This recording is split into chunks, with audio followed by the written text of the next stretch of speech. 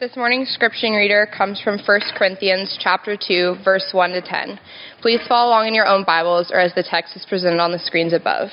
Hear the word of the Lord. And so it is with me, brothers and sisters, when I came to you. I did not come with eloquence or human wisdom as I proclaimed to you the testimony about God. For I resolved to know nothing while I was with you except Jesus Christ and him crucified. I came to you in weakness and with great fear and trembling. My message and my preachings were not with wise and persuasive words, but with a demonstration of the Spirit's power, so that your faith might not rest on human wisdom, but on God's power. We do, however, speak a message of wisdom among the mature, but not the wisdom of this age or of the rulers of this age, who are coming to nothing. No, we declare God's wisdom, a mystery that has been hidden and that God destined for our glory before time began. None of the rulers of this age understood it, for if they had, they would not have crucified the Lord of glory. However, as it is written, what no eye has seen, what no ear has heard, what no human mind has conceived, the things God has prepared for those who love him, these are the things God has revealed to us by the Spirit. This is the word of the Lord. It's okay to fan yourselves or whatever you need to do. I almost wore shorts. Never broken that barrier before. And Patty said, maybe you don't want to. Might be a distraction. You know, you can take that word distraction two different ways, and I prefer my way, but anyway. It is hot, and the first service was warm, and now we're really in the... So I get it if you have to do this. I want to just introduce a thought, and that is that when you combine spiritual immaturity with Christian faith, something really wonderful can happen or something really awful can happen. And so the wonderful thing would be that you become conformed, which the scriptures say that God's purpose for each human being is that they become conformed to the image of Christ, meaning they will look more, act more, be more like Jesus. That's the goal, folks. If you haven't heard that before, that's the goal. The other way, the awful way, would be if you conform the Christian message to your emotional immaturity. And you mix those things together, and you end up with some really, really hurtful stuff. And I say this out of my own experience, both doing that and watching it done. There's some humor here I want to start with because any country western music fans out there? This is a very obscure... Not one? Not one? Hey, this is the right church for me because I'm... Oh, there's one. All right. You know, I always knew this guy was weird. Now I know why. Yeah. All right. So you probably don't... Flatlanders. Dan, have you ever heard of the Flatlanders? Okay. You are a true fan then because they're rather obscure, but they're from Lubbock, Texas. And I have a quote from one of them, which I love this quote. It's great. In Lubbock, we grew up with two main things. God loves you and he's going to send you to hell. There you go. Figure that one out. And that sex is bad and dirty and nasty and awful and you should save it for the one you love. And then he says, you wonder why we're a little crazy down here in Lubbock, right? Now, that's funny, but there's probably some truth to that, and not just in Lubbock either, but there's emotional immaturity mixed in with some faith there, and it can be very hurtful. So we might just say, you wonder why we're all crazy. You might also say, wonder why we're all hurt. So let me give you a story of a woman that I did pastor in previous lifetime sort of thing, and she was a person, and I don't mean to dismiss her at all, but she had an intense spiritual hyper faith, and an example would be, and I'm not exaggerating, is that she would drop on her knees and pray anywhere. Grocery lines, health club, wherever.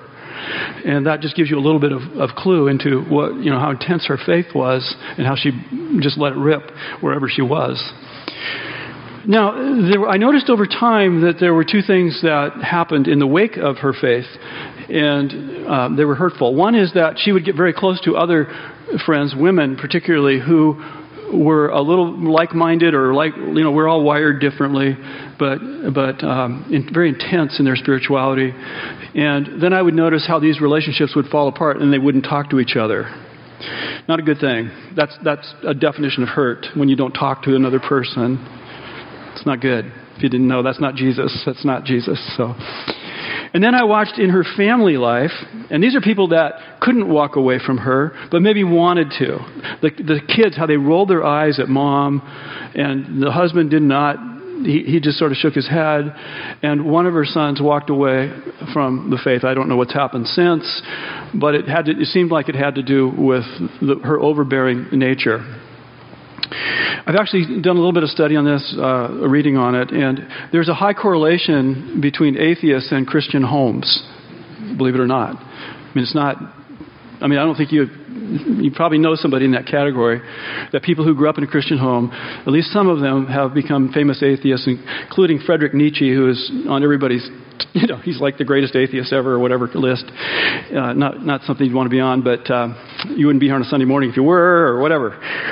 So Frederick, and then Ernest Hemingway, who was one of my favorite authors in high school and college. And the story of Hemingway, his mother was a very committed evangelical Christian, but she was also overbearing, and he grew to hate his mother. And that's not too strong a language.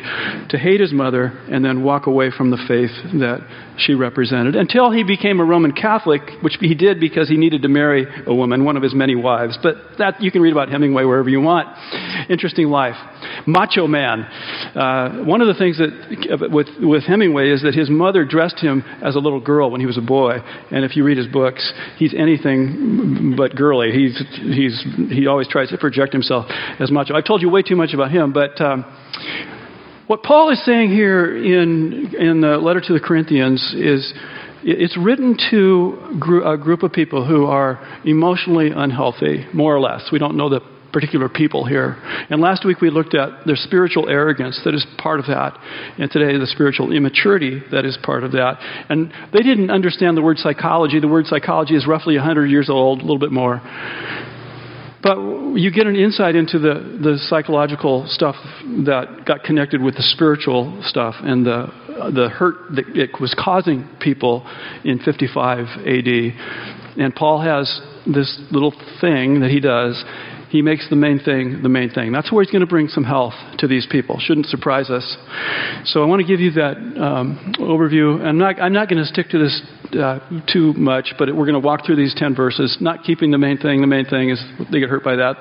They're in pursuit of a deeper truth. They're hurt because of that, and they're not okay with some level of mystery. And you have to be okay with the level of mystery to walk by faith. All right. So this is the first 5 verses. We'll start here and look for the main thing. And if you can pull it out, I'll give you a hint. Paul says it's the one thing. What is the main thing?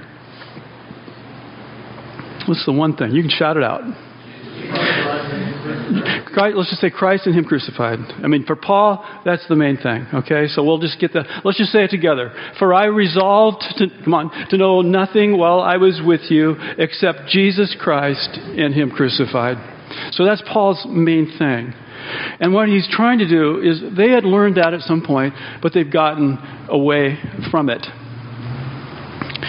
So what Paul does in verse 1 and 2, in verse 1 is, if I can find it and read it for you, he makes the claim that he's really not all that great of a speaker. He says, when I came to you, I did not come with eloquence or superior wisdom.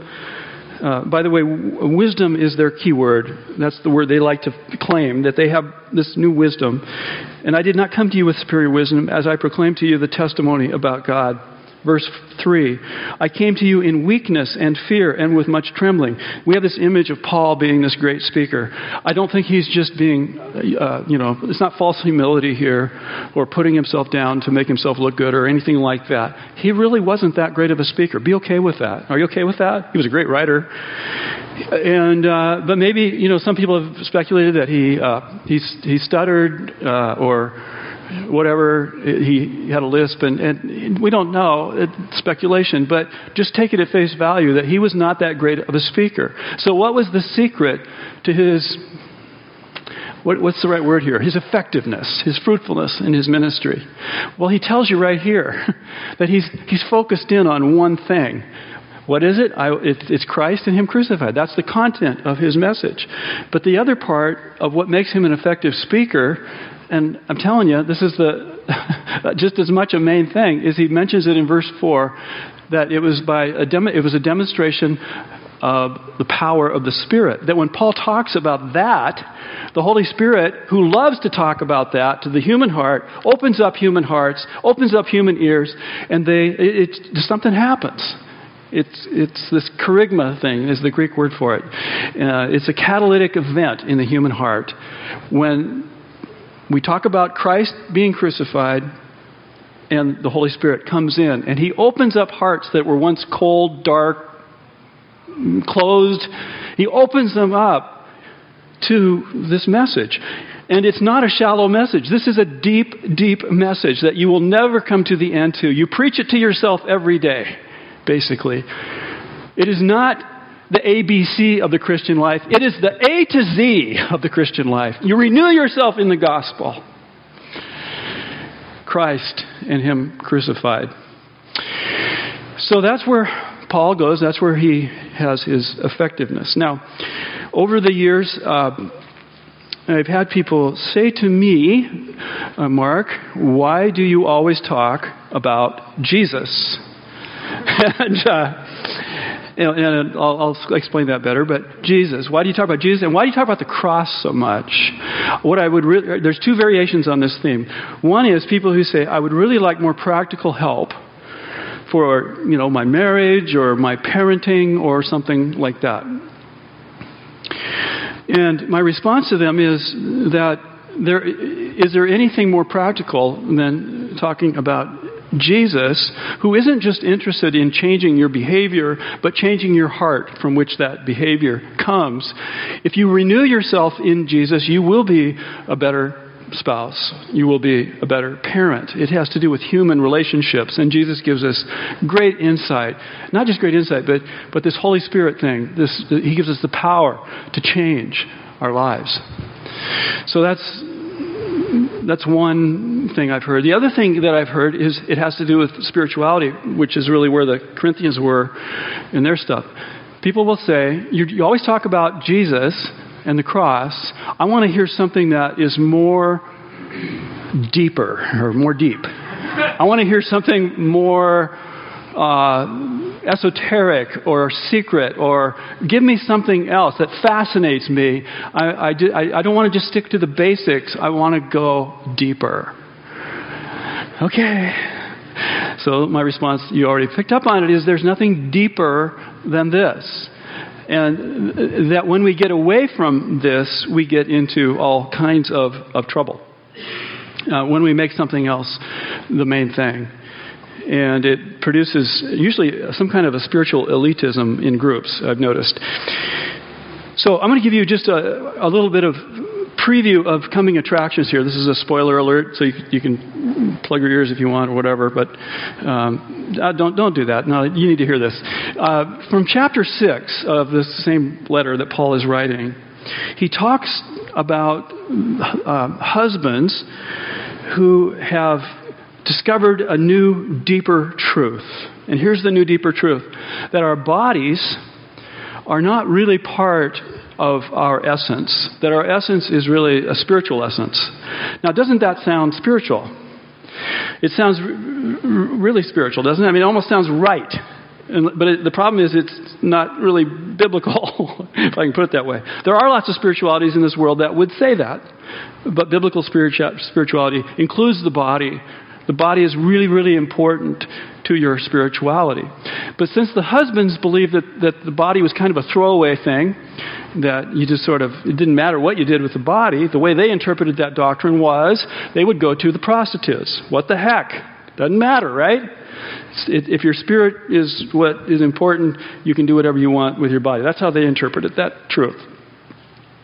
Truth, quotes.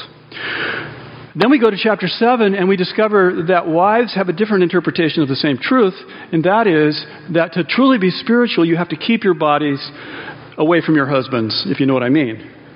And so they were denying their husbands intimacy, and which may have some bearing on why the husbands were going to the prostitutes as well. But you can see the mix-up there. The crazy thing, the hurt people, think of kids being hurt, husbands, wives being hurt. This is why Paul preaches Christ and Him crucified, and he doesn't just give advice on marriage and parenting. If he does give advice on marriage and parenting, he connects it with Christ being crucified for them. And when you lose that connection, all kinds of hurt can come into our lives. So, point number one. Now, let's go to verses 6 through 8 and see what Paul does with some of their language as they pursue this deeper truth.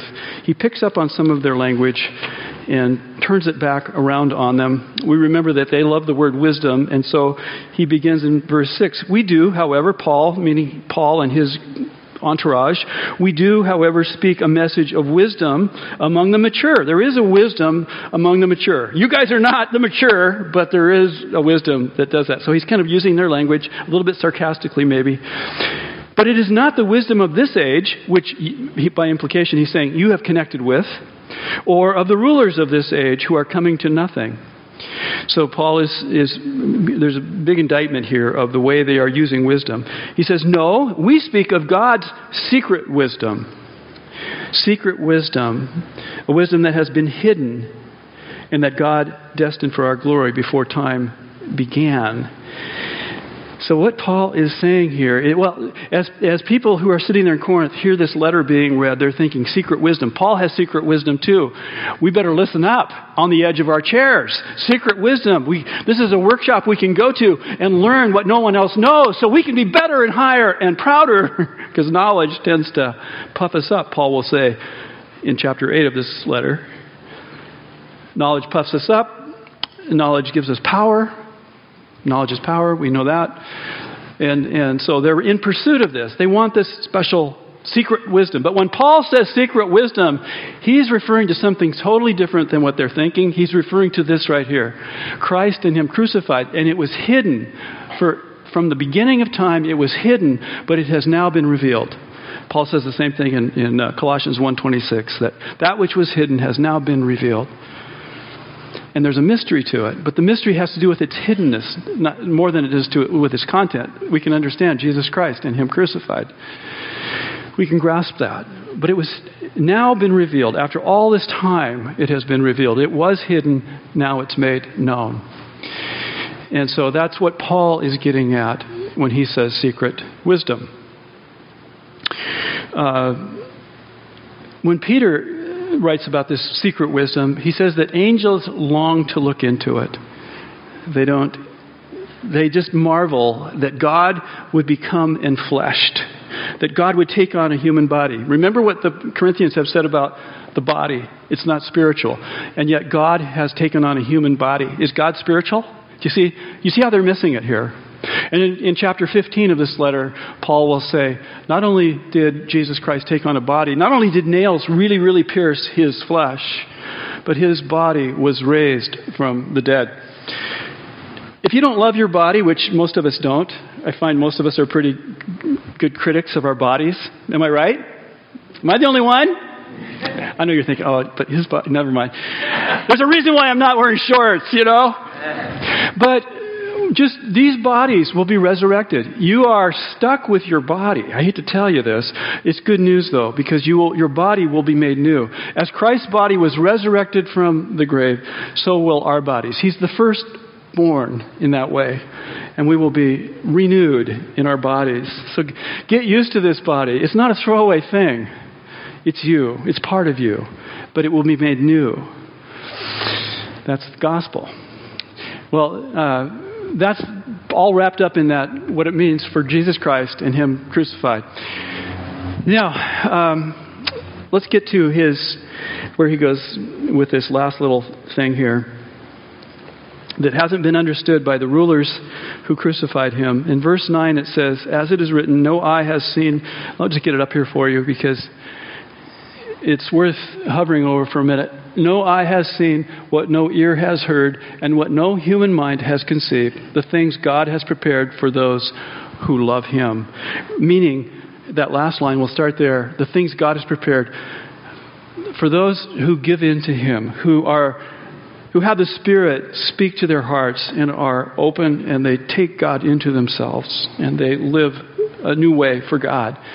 This really salvation, the eternal life that the Gospel of John talks about. So, how do you get that eternal life? How do you come to know it? And I want to just give you just a really quick course on epistemology, which is a long word meaning how we know things.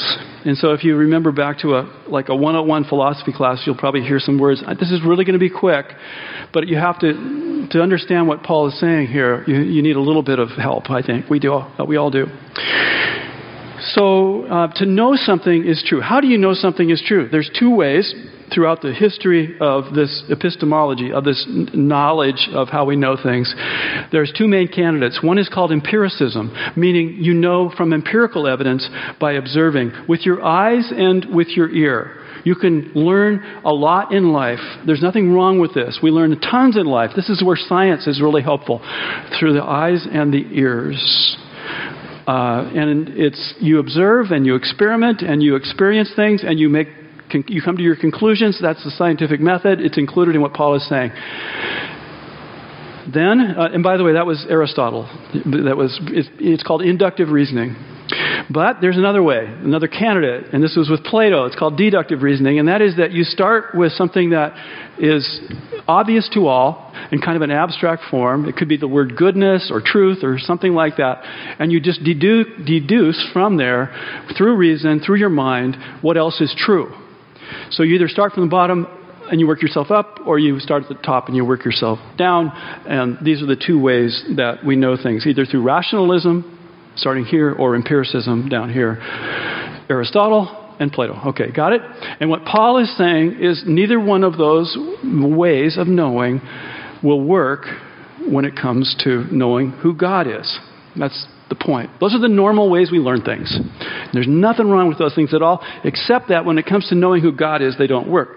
And then he adds, the way you know who God is by the Spirit. It's by the Holy Spirit. You will not discover Christ and Him crucified, where we were earlier, without the help of the Holy Spirit. Got that? I need a nod. Yeah, okay. Because I feel like I just put the professor hat on. I always, I'm a little, I wonder if they got anything out of that. But it's the Holy Spirit, though, who opens our eyes, our ears, our hearts, our minds. All right. So I'm going to give you an illustration, and I'll close, of how this works. And this has to do with some time spent in a bar. How's that? You ready for that? After college, I was kind of going back and forth between Seattle, where I'd gone to school, and Olympia, which was my home. And I had my sister's boyfriend at the time. His name was Tom. He and I had become really good friends. He had graduated from Stanford, meaning supposed to be smart, right? And he was. He's very good. Yeah, I really enjoyed spending time with him, and I liked the conversations that we had. And so there's a bar there in Olympia. It's called the East Side Club. I have no idea if it's there anymore. But 23 years old, and we would talk over beer. And I remember him saying that at the time, this was in the 70s, there was a big phenomenon out there called, you can call it Sasquatch or Bigfoot, and people were just fascinated. I know it's like UFOs or anything like that, paranormal, but there was this, and there would be these blurry, kind of like something moving there, but you weren't sure what it was, kind of things on video. And Tom was really, really fascinated by this, and he went on and on and on. He'd done all the research, like a Stanford grad would do, or I guess. And I remember just pausing one night and saying, I'm just not that interested. And at the time, I was doing a little exploration of the New Testament, and I said, if I'm going to spend time, you did a lot of research there. If I'm going to spend time on trying to figure something out, I want to know about Jesus. This is before I was a Christian, right? And I said that in a bar. I want to know about Jesus. Well, I want to know if what the Bible says about Jesus is true, because it has way more. I don't care about Sasquatch. Doesn't mean it. What? So what? If he's alive or dead or what? It doesn't matter. But it does matter, this whole question about Jesus. So you can tell I was kind of exploring. The Holy Spirit was doing some work there between beers or whatever, And so then another night we were talking, and he said, we were together on this one. We were just kind of at this Platonic level, meaning the more rational, ideas and abstract thoughts about who God is or whatever, what life is all about. And I remember pausing and saying to him, I said, Tom, I don't know. I mean, we're just here with two guys in a bar kind of deal. And I said, all I know is that if there is a God, and I'm not sure there is, but if there is a God, he probably would not require college graduates to discover him. I mean, a child could discover who he was, or a person who doesn't have much of an education could discover who he was. Now, I said that, and I think at the time I didn't realize it, but I was right.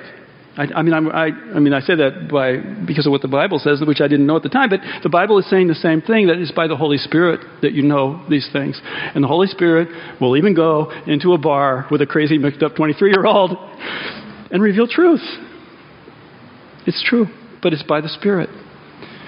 And eventually I came to understand the conviction of the Spirit that comes with that phrase, it is Christ and Him crucified, the main thing. And when I as somebody who follows Christ, when I live into that verse, when I live into the Christ and Him crucified verse daily, not once, but every day, dying to myself, I'm a better husband, I'm a better father, I'm a better pastor. What else can I say? That verse is the key to build your life around. It is Jesus Christ and Him crucified. Keep the main thing. And if you don't, you will hurt people. Lord, come into our hearts again. Refresh us, renew us with your voice.